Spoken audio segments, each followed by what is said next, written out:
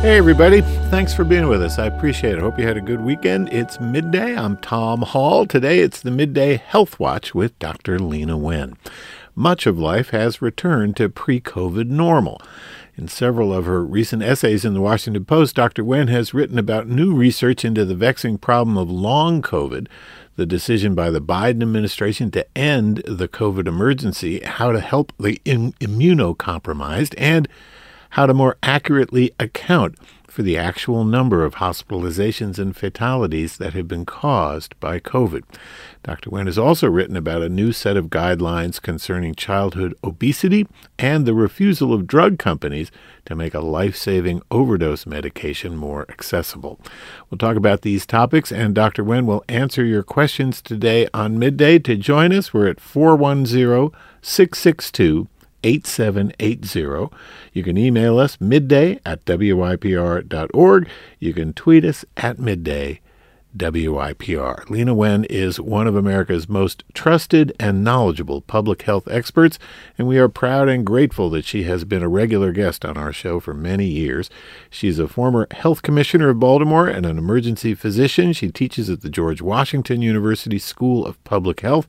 She writes a column for the Washington Post. She's a medical analyst on CNN, a senior fellow at the Brookings Institution, and the author of a book called Lifelines, A Doctor's Journey in the Fight for Public Health. And Dr. Wen joins us on Zoom. Hey, Leana, welcome back.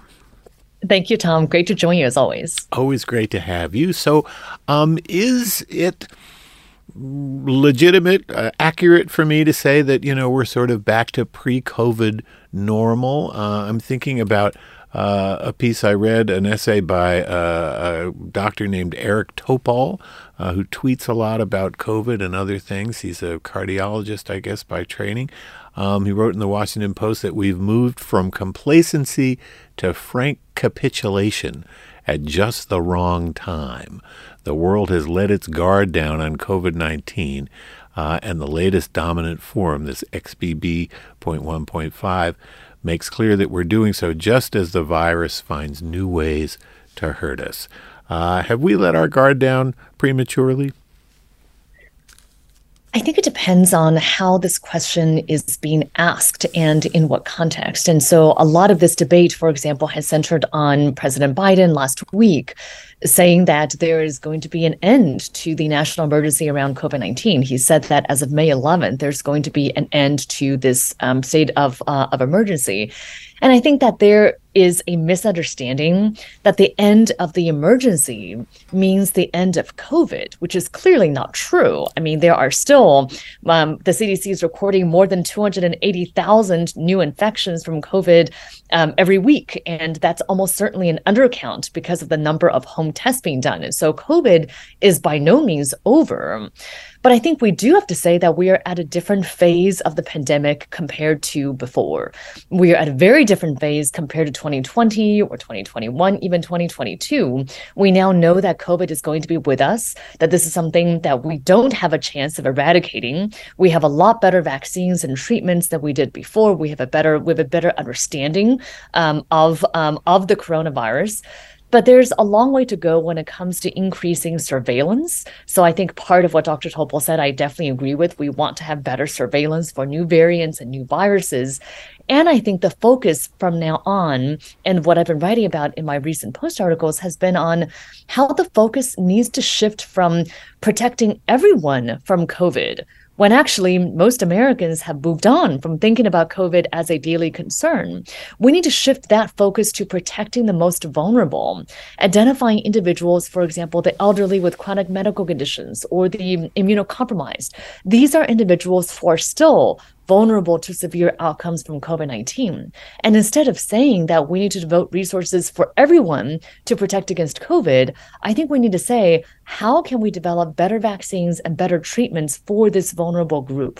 What are the things that we can do as low-risk people to protect the high risk among us? And in a sense, this is not different from what we do for any other illness. When we talk about cancer or HIV or heart disease, we don't say that everyone is at equal risk, because we're not. But we do say that for individuals at high risk, for individuals who are diagnosed with these conditions, or people who need treatment for these conditions, we should devote resources for those individuals.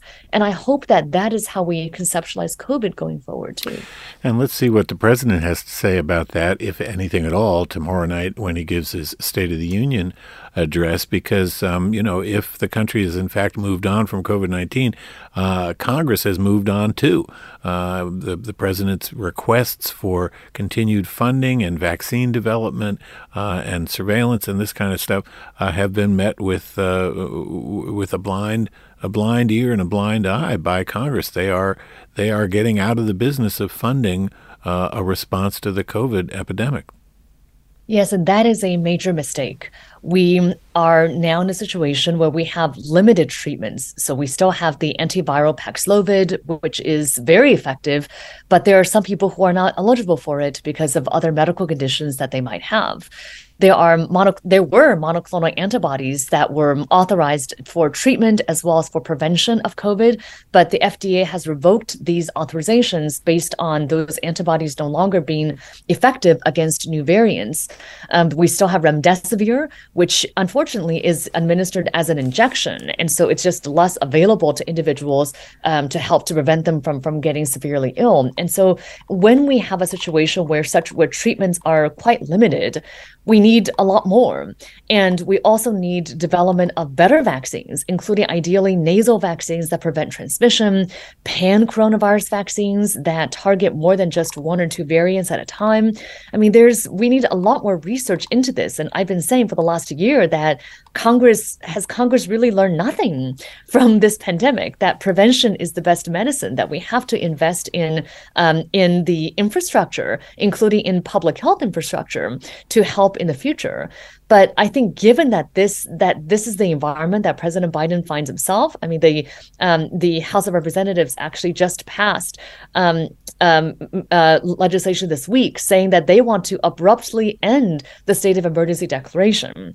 And I think that had President Biden not said that there would be an end in May, and he not forecasted that there would be an exact end, I think that his hand could have been forced, and an abrupt end would be totally catastrophic, because there are a lot of flexibilities and regulations that have been given to hospitals and insurers around health insurance coverage, around billing, around telemedicine, as an example. And there needs to be time to figure out what to do once the state of emergency ends. And so avoiding disruption to the healthcare system needs to happen. And I think, I think it's a huge disappointment, to say the least, that Congress is not funding the Biden administration's request. But I also don't think that extending the state of emergency would have helped matters here. And ending the state of emergency does have very specific consequences for a lot of people. Let's talk a little bit about Medicaid. There are some 90 million people, I guess, who are enrolled in Medicaid who may be taken off the Medicaid rolls once the COVID emergency goes out of effect. As you said, the president has announced that that's going to happen on May 11th. So he's given people and public health institutions and hospitals, et cetera, a long time to figure out how to adjust. But why is it that Medicaid recipients are so directly affected by an emergency declaration for COVID-19? Yeah, so part of the emergency declaration was to extend the flexibilities around Medicaid coverage. And so individuals on Medicaid during the emergency would not be kicked off because there would be a redetermination of whether they're eligible for Medicaid. And so the Department of Health and Human Services, our federal Health and Human Services, estimates that as many as 15 million low-income Americans could lose their health insurance when the Medicaid coverage flexibilities end. And many of these individuals are actually still eligible for Medicaid. But let's say that somebody moved and didn't get their mail, or somebody just looked at their mail but got really busy and didn't think that this message was particularly important. I mean, the estimate also is around 6 million people are actually still eligible for Medicaid, but could be being kicked off because of these administrative barriers. And so states have begun the work of trying to prevent these individuals who are actually eligible eligible from getting kicked off, and helping individuals who may no longer be eligible, but could be eligible for other forms of health insurance, including marketplace plans. And so that type of work is critically important. I mean, I think it's a lot of people have said, look, these public health emergencies should not be the panacea for what's wrong with our healthcare system. And that's true. These public health emergencies were never intended to go on forever. But it would also be a great tragedy for millions of people to lose health insurance, not just for purposes of COVID, but because we know that not having health coverage is detrimental to people's health.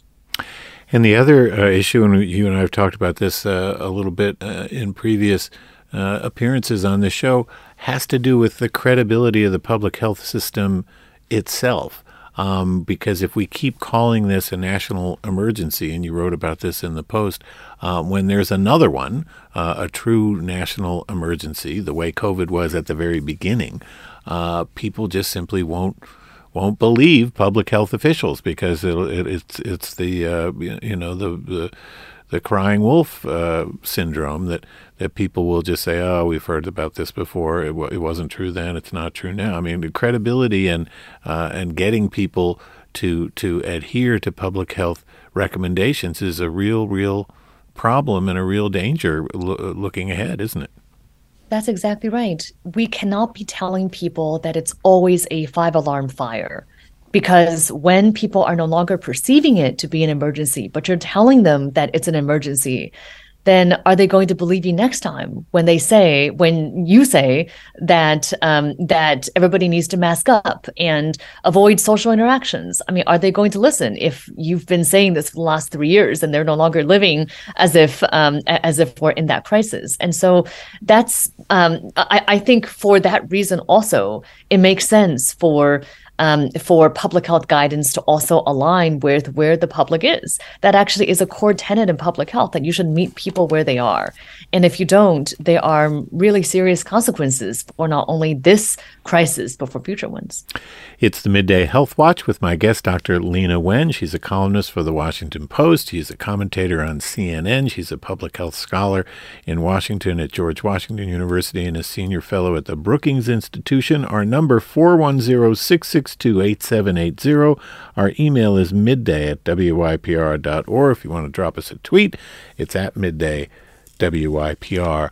So, Leana, what are the other consequences when it comes to some of the therapeutics and the vaccines that are currently available for free because the federal government is paying for them? So when it comes to getting a prescription for Paxlovid if you've been diagnosed with COVID, or if it comes to when it comes to things like getting a booster, getting a bivalent booster, there's an awful lot of people who haven't gotten their boosters. The uptake of boosters much lower than the uptake for the first iterations of the vaccines. How is that going to change? What's your expectation in that regard? Are we going to have to start paying for those vaccines looking ahead?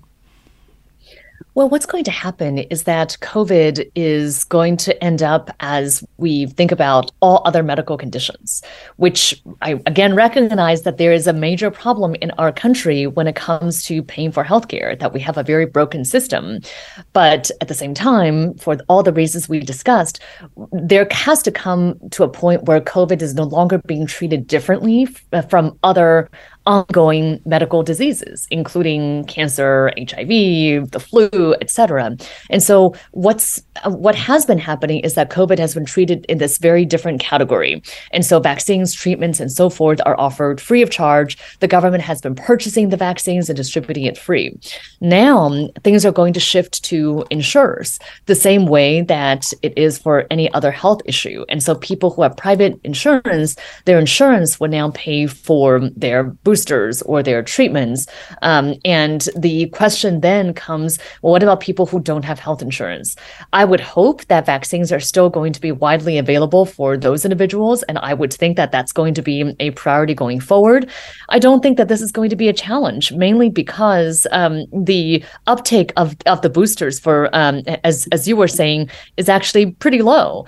Only 15% of eligible Americans have received the bivalent booster. here. And so it's not as if this is in short supply and is difficult to obtain. But I think that there are questions remaining about treatment for the uninsured. And I think a lot of hospitals, too, have suffered a lot from COVID. They still haven't gotten their footing. We still are facing huge issues around shortage of healthcare workers, in particular nurses. Burnout among healthcare providers is at a high. And so figuring out those issues over time have to be a priority too. And there are going to be many other impacts too. You mentioned telehealth. Those regulations have been extended by Congress, but who knows if they'll stay extended. There's going to be an impact on people getting SNAP benefits. What's going on at the border. We've heard a lot about Title 42 and public health dimension of the immigration crisis. So the other thing I want to talk about is long COVID. There are some studies about that, and we're going to take a quick break. And when we come back, I want to ask you about that. Dr. Leana Wen is a columnist for the Washington Post, a contributor at CNN, a public health scholar at George Washington University, a fellow at the Brookings Institution. Her latest book is called Lifelines: A Doctor's Journey in the Fight for Public Health. And coming up on the other side of a quick break, we will continue the Midday Health Watch with Dr. Wen and you. 410-662-8780. Our email midday@wypr.org. You can tweet us at midday WYPR. I'm Tom Hall. Stay with us.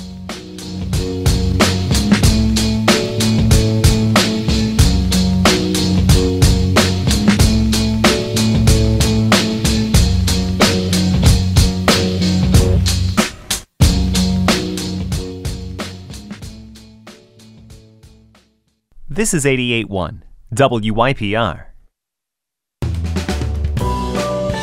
And welcome back. It's midday. I'm Tom Hall. By the way, coming up tomorrow on our show, as the first week of Black History Month comes to a close, the controversy over the teaching of Black history rages on. Florida wants to restrict it. So what's going on here in Maryland? We'll talk about it tomorrow here on Midday with a teacher of African American Studies at Poly High School, Patrice Frazier. She's involved teaching the AP Black History course in a pilot version, so we'll talk about her experience with her students at Poly High School and some other folks about the teaching of Black history. If you've just joined us today, it's the Midday Health Watch with Dr. Leana Wen. Her latest book is called Lifelines: A Doctor's Journey in the Fight for Public Health. It is a terrific memoir and an important treatise on what public health can and should look like in the United States. I recommend it highly. Dr. Wen's a former health commissioner here in Baltimore. She's a scholar at George Washington University and the Brookings Institution. She's also a columnist for the Washington Post and a medical analyst and commentator on CNN. To join us, we're at 410-662-8780. You can email midday@wypr.org. You can tweet us at midday WYPR. So, Leana, you wrote about 3 new studies on long COVID. So throughout this pandemic, when you and I talk, we always mention long COVID, and there's a lot of information we don't know about long COVID in terms of even how we define it. It's still not really a matter of complete consensus about what long COVID means. But these new studies, I guess, are shedding a little bit of light on this very vast subject. What do you think? Yeah, there's definitely still a lot that we don't know. And part of my article in the Post was arguing for how we need to be thinking about classification of long COVID depending on severity of symptoms. Because right now, the estimates of how many people have long COVID is really wide. The range is really wide. The CDC is estimating around 20% who contract COVID have long COVID, versus a large British study was estimating around 3%. So 3%, 20%, very different. And I think part of that, the reason for this discrepancy is that there's a big difference between people who have a persistent cough or an intermittent headache, something that's annoying and not pleasant, but is not debilitating, the same way that somebody who has such bad fatigue they can't work, or such severe shortness of breath that they can't even walk a block and they were previously a healthy athlete. I mean, these are very different types of spectrum of symptoms. And I think we really need to classify long COVID, or at least post-COVID symptoms, as mild, moderate, or severe.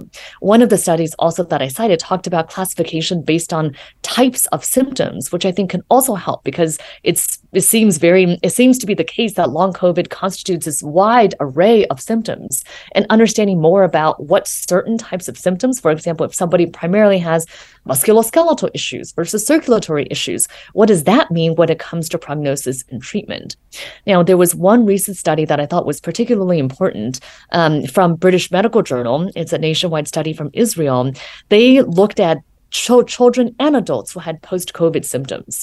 Now, the bad news here is that they found that post-COVID symptoms are very real, that for the first 6 months, the people who had COVID compared to people who did not have COVID had a higher likelihood of symptoms like cough, shortness of breath, palpitations, and muscle aches. But by 12 months after the diagnosis, the differences were mostly gone, meaning that most people who developed post-COVID symptoms were back to their pre-COVID health within a year. So I think that that's reassuring news, in a sense, that most people will have their symptoms, their post-COVID symptoms resolve in a year.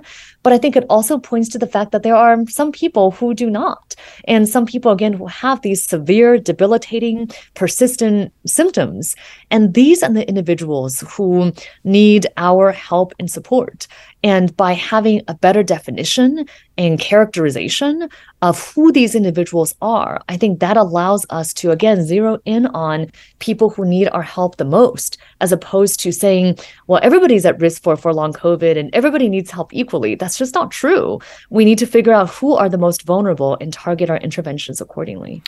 You referenced a study in The Lancet about the difference between people who contracted coronavirus in the Omicron wave as opposed to the Delta wave. There does seem to be a difference there when it comes to long COVID, according to a study in The Lancet. Can you tell us what they found? Yeah, actually, that study was quite striking, because they found that people who contracted COVID during the Omicron wave were about half as likely to develop post-COVID symptoms compared with those who contracted the coronavirus in the Delta wave. And so there are two possible explanations. One is that Omicron may just be less severe. We already know that Omicron is less lethal than Delta. Maybe Omicron by itself, this new variant, or this variant that's now dominant, results in a lower likelihood of developing long COVID as well. The other possibility is that maybe your likelihood of developing long COVID is reduced after having a prior exposure to COVID or vaccination or both. Because Omicron occurred after Delta, and of course, many more people became infected during the Omicron wave. So either of these explanations, I think, would actually be good news. Now, that again, I know some people listening to this might say, well, long COVID is very serious. And in no way am I saying that we should downplay long COVID, but rather that there is this hunger, I think, from the public to better understand, at least what I'm hearing from my patients, to better understand, well, how should I think about long COVID? How serious is this? How likely is this going to be for me to develop long COVID? And I don't think they're referring to annoying symptoms like a cough or a mild headache that will be gone after 6 months. I think they're referring to this severe, debilitating long COVID that's going to change their lives. And so getting a handle on how common this is, and then finding treatments to that severe long COVID, I think ultimately is what's going to provide better information for people about how much they want to keep on avoiding the coronavirus in their lives. It's midday. I'm Tom Hall. My guest is Dr. Leana Wen, and it's the Midday Health Watch, 410-662-8780. Our email, midday@wypr.org. You can tweet us at midday. WYPR. So, Leana, we have a couple of emails from two folks in their 70s, separate emails. One is Margaret, who's 75, the other Michael, who's 72, and they both basically say the same thing. They have the same question. It's a question we get virtually every time you're on the show. And I want to repeat it and ask you to respond to it, because I do think the way you frame the answer to this question is so important and so enlightening. Margaret says, I'm 75 with a medicated heart condition and controlled diabetes. I still mask in any public setting, indoors with more than 4 people. Sometimes I'm the only one with a mask. So far, I've never tested positive for COVID. Right now, I feel my main threat of infection is indoor dining. Am I right to see indoor dining as a main threat? And then Michael says, I'm 72 years old and have various health concerns. I'm up to date with COVID vaccinations, the most recent of which was the Pfizer bivalent in September. I'm afraid of contracting COVID. What do you suggest? Yeah, these are both excellent questions, and it's what I talk about with my patients all the time, which is that people should gauge what is their own risk from severe illness due to COVID, and then also think about how much they want to keep on avoiding COVID, period. And I think these are separate questions. And so individuals should look at their own medical history, their age, speak with their doctor also, because medical conditions are additive. And so if you have 4 or 5 medical issues that are severe, that gives you a higher risk than if you have one. But on the other hand, if you have, for example, mild asthma, that's not really a condition that makes you more likely to have severe COVID. And some people may mistakenly think that it is. And so speak with your doctor, understand what is your risk for severe COVID, and then have a plan for what you can do to reduce that risk. So if you were to contract COVID, how can you reduce your risk of progressing to severe COVID? Are you eligible for Paxlovid? If not, can you get remdesivir? And of course, being up to date on your vaccines, getting the bivalent vaccine will also reduce that risk of progression to severe illness as well. So that's the first question. The second question is, how much do you want to avoid COVID, period? There are some individuals who any viral illness, including a cold, might push them over the edge. They're so medically frail that they want to avoid any medical illness. That does not sound to be the case with the 2 people who wrote in, but there are certainly individuals in that category who want to avoid any medical illness. Then there are others who just really don't want to get COVID. Maybe they're afraid of the possibility of long COVID. Maybe they live with somebody who is extremely medically frail. And those individuals want to avoid COVID, period. But again, how much you want to avoid COVID might depend on what else you're willing to give up. And so the question about indoor dining, I think there are some indoor dining spaces that are safer than others. You can go to a restaurant that is, well, obviously that's outdoors, but even if it's indoors, but you're well spaced away from other people, your risk is not from the other diners, but who you're dining with. And so you could certainly become infected from the people that you're going to dine with yourself. But if you're going to dine with them at your house anyway, then dining together in a restaurant probably is not going to give you a higher risk than dining with them in your home. I think that if you're particularly concerned about contracting COVID, wearing a mask when in indoor public spaces is still a good idea. And I think for people going forward, they really need to gauge what is their own risk tolerance when it comes to trying to avoid COVID. And if it's avoiding COVID versus avoiding severe illness, there are different steps to be taken to try to prevent that outcome. This is completely anecdotal. This is not a scientific study by any means. But as it turns out, last Thursday, I heard from 6 friends, 5 in Baltimore, 1 in the Netherlands, that they had tested positive for COVID. One was two people were having COVID for the second time. The others having it for the first time, and they were really quite frustrated and mad at the world that they were no longer in the I've never had COVID camp.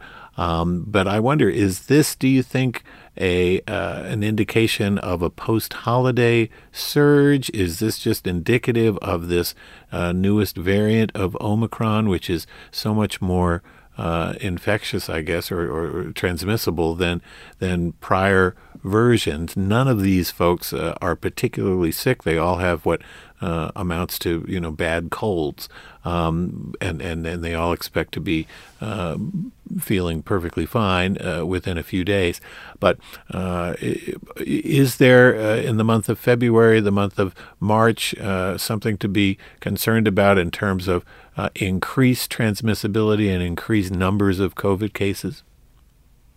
We're actually seeing a decline in the number of cases overall in the country. Now, depending on where you are in the country or the world, of course, different communities have different transmission trends, and there might be some communities where the rate of COVID is going up for whatever reason.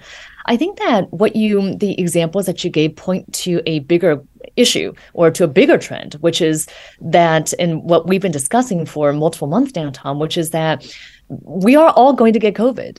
And in fact, we're probably likely to get COVID every year or even multiple times a year. That people who want to avoid that really need to take quite extraordinary precautions. Now, it's not impossible to do, but I think we need to see getting COVID regularly as a new normal of sorts. Now, I know that many people don't want to hear that, but I also think that this is part of accepting that COVID is going to be with us. There was recently an op-ed in Stat News written by Robert Gallo, a virologist here in Baltimore, along with a couple of other epidemiologists and virologists that I thought was really interesting. It talked about how we should move out of this phase of avoiding exposure to living with the virus. And that specifically, we should be separating out the recommendations for low-risk individuals versus high-risk individuals. And that the federal health officials should focus on recommendations for how low-risk individuals can coexist with high-risk individuals. So, for example, what do you do when there are low-risk children who live in the same household as high-risk grandparents? What should you do in that particular circumstance? I think that this is part of the acceptance of this new normal, that for most Americans, avoiding COVID is extraordinarily hard because the more transmissible the variant that we're dealing with, the harder it is going to be to avoid it. And we are having more and more transmissible variants. But that said, there are some individuals who are extremely vulnerable still, and the focus needs to be on protecting those individuals. And so how do you allow, if you will, most Americans to move on with their lives while really putting the focus on the most vulnerable? I think that's the transition point where we're at. And I actually hope that this is something the Biden administration will be more forthcoming in discussing in exactly these terms. Let's see if we can get a couple of phone calls in before we need to let you go. Betsy in Baltimore, welcome to Midday with Dr. Wen. Oh, hello. Thank you. And what's your quick question? My question is, do we know how long natural immunity lasts after we have COVID? I'm vaccinated, boosted, and had COVID for the first time for 10 days before Christmas. I'm just wondering how long I can ride the immunity on it. That's a great question. And you, Betsy, have not just natural immunity, but you have hybrid immunity because you actually have the strongest level of protection, which is the combination of recovery from COVID as well as vaccination. Now, there are studies that have shown that we would expect that hybrid immunity would last at least 3 months, probably 6 months. And there are some studies that have shown that it still provides excellent protection after a year. Now, the excellent protection is strongest against severe illness, but there probably is still very good protection even at a year against symptomatic illness. Now, you could still get reinfected again, of course, but I think that individuals who recently got infected should not be rushing to get another booster at this time. And one more quick question from Brenda calling in from Ellicott City. Welcome to Midday with Dr. Wen, and we're almost out of time with Dr. Wen, so what's on your mind real quick? Okay, so we're high risk. We have had the hybrid booster in September. Are they going to allow us to get another booster? Because it's my understanding that immunity will only last 4 to 6 months at best for people who have never had COVID. This is the number one question that I'm getting asked these days. What I would say is federal health officials have not yet authorized a second bivalent booster for people who got the first one. I really hope that they will, because there are a lot of people in your position who got a bivalent booster in September. So it's already been 5 months. I think giving them the option to have a second booster would be a good idea, but they have not yet issued those recommendations. What I would recommend for you is the major concern is severe illness. Protection against severe illness is probably still strong after 5 months, but know that there are other ways to reduce your risk of severe illness too. So make sure you have a plan for what happens if you get COVID, including Paxlovid if you're eligible and remdesivir if you're not. Dr. Leana Wen is a former Baltimore City Health Commissioner and the author of Lifelines, A Doctor's Journey in the Fight for Public Health. She's a columnist for the Washington Post, a commentator on CNN, and a great friend of this show. Thank you so much, Leana. I very much appreciate it, and stay safe. Thank you, Tom. Coming up, it was a Promise of Peace weekend this past weekend. We'll talk with the organizers of these events, Erica Bridgeford and Leatrice Gant. They join me after a quick break. Stay with us.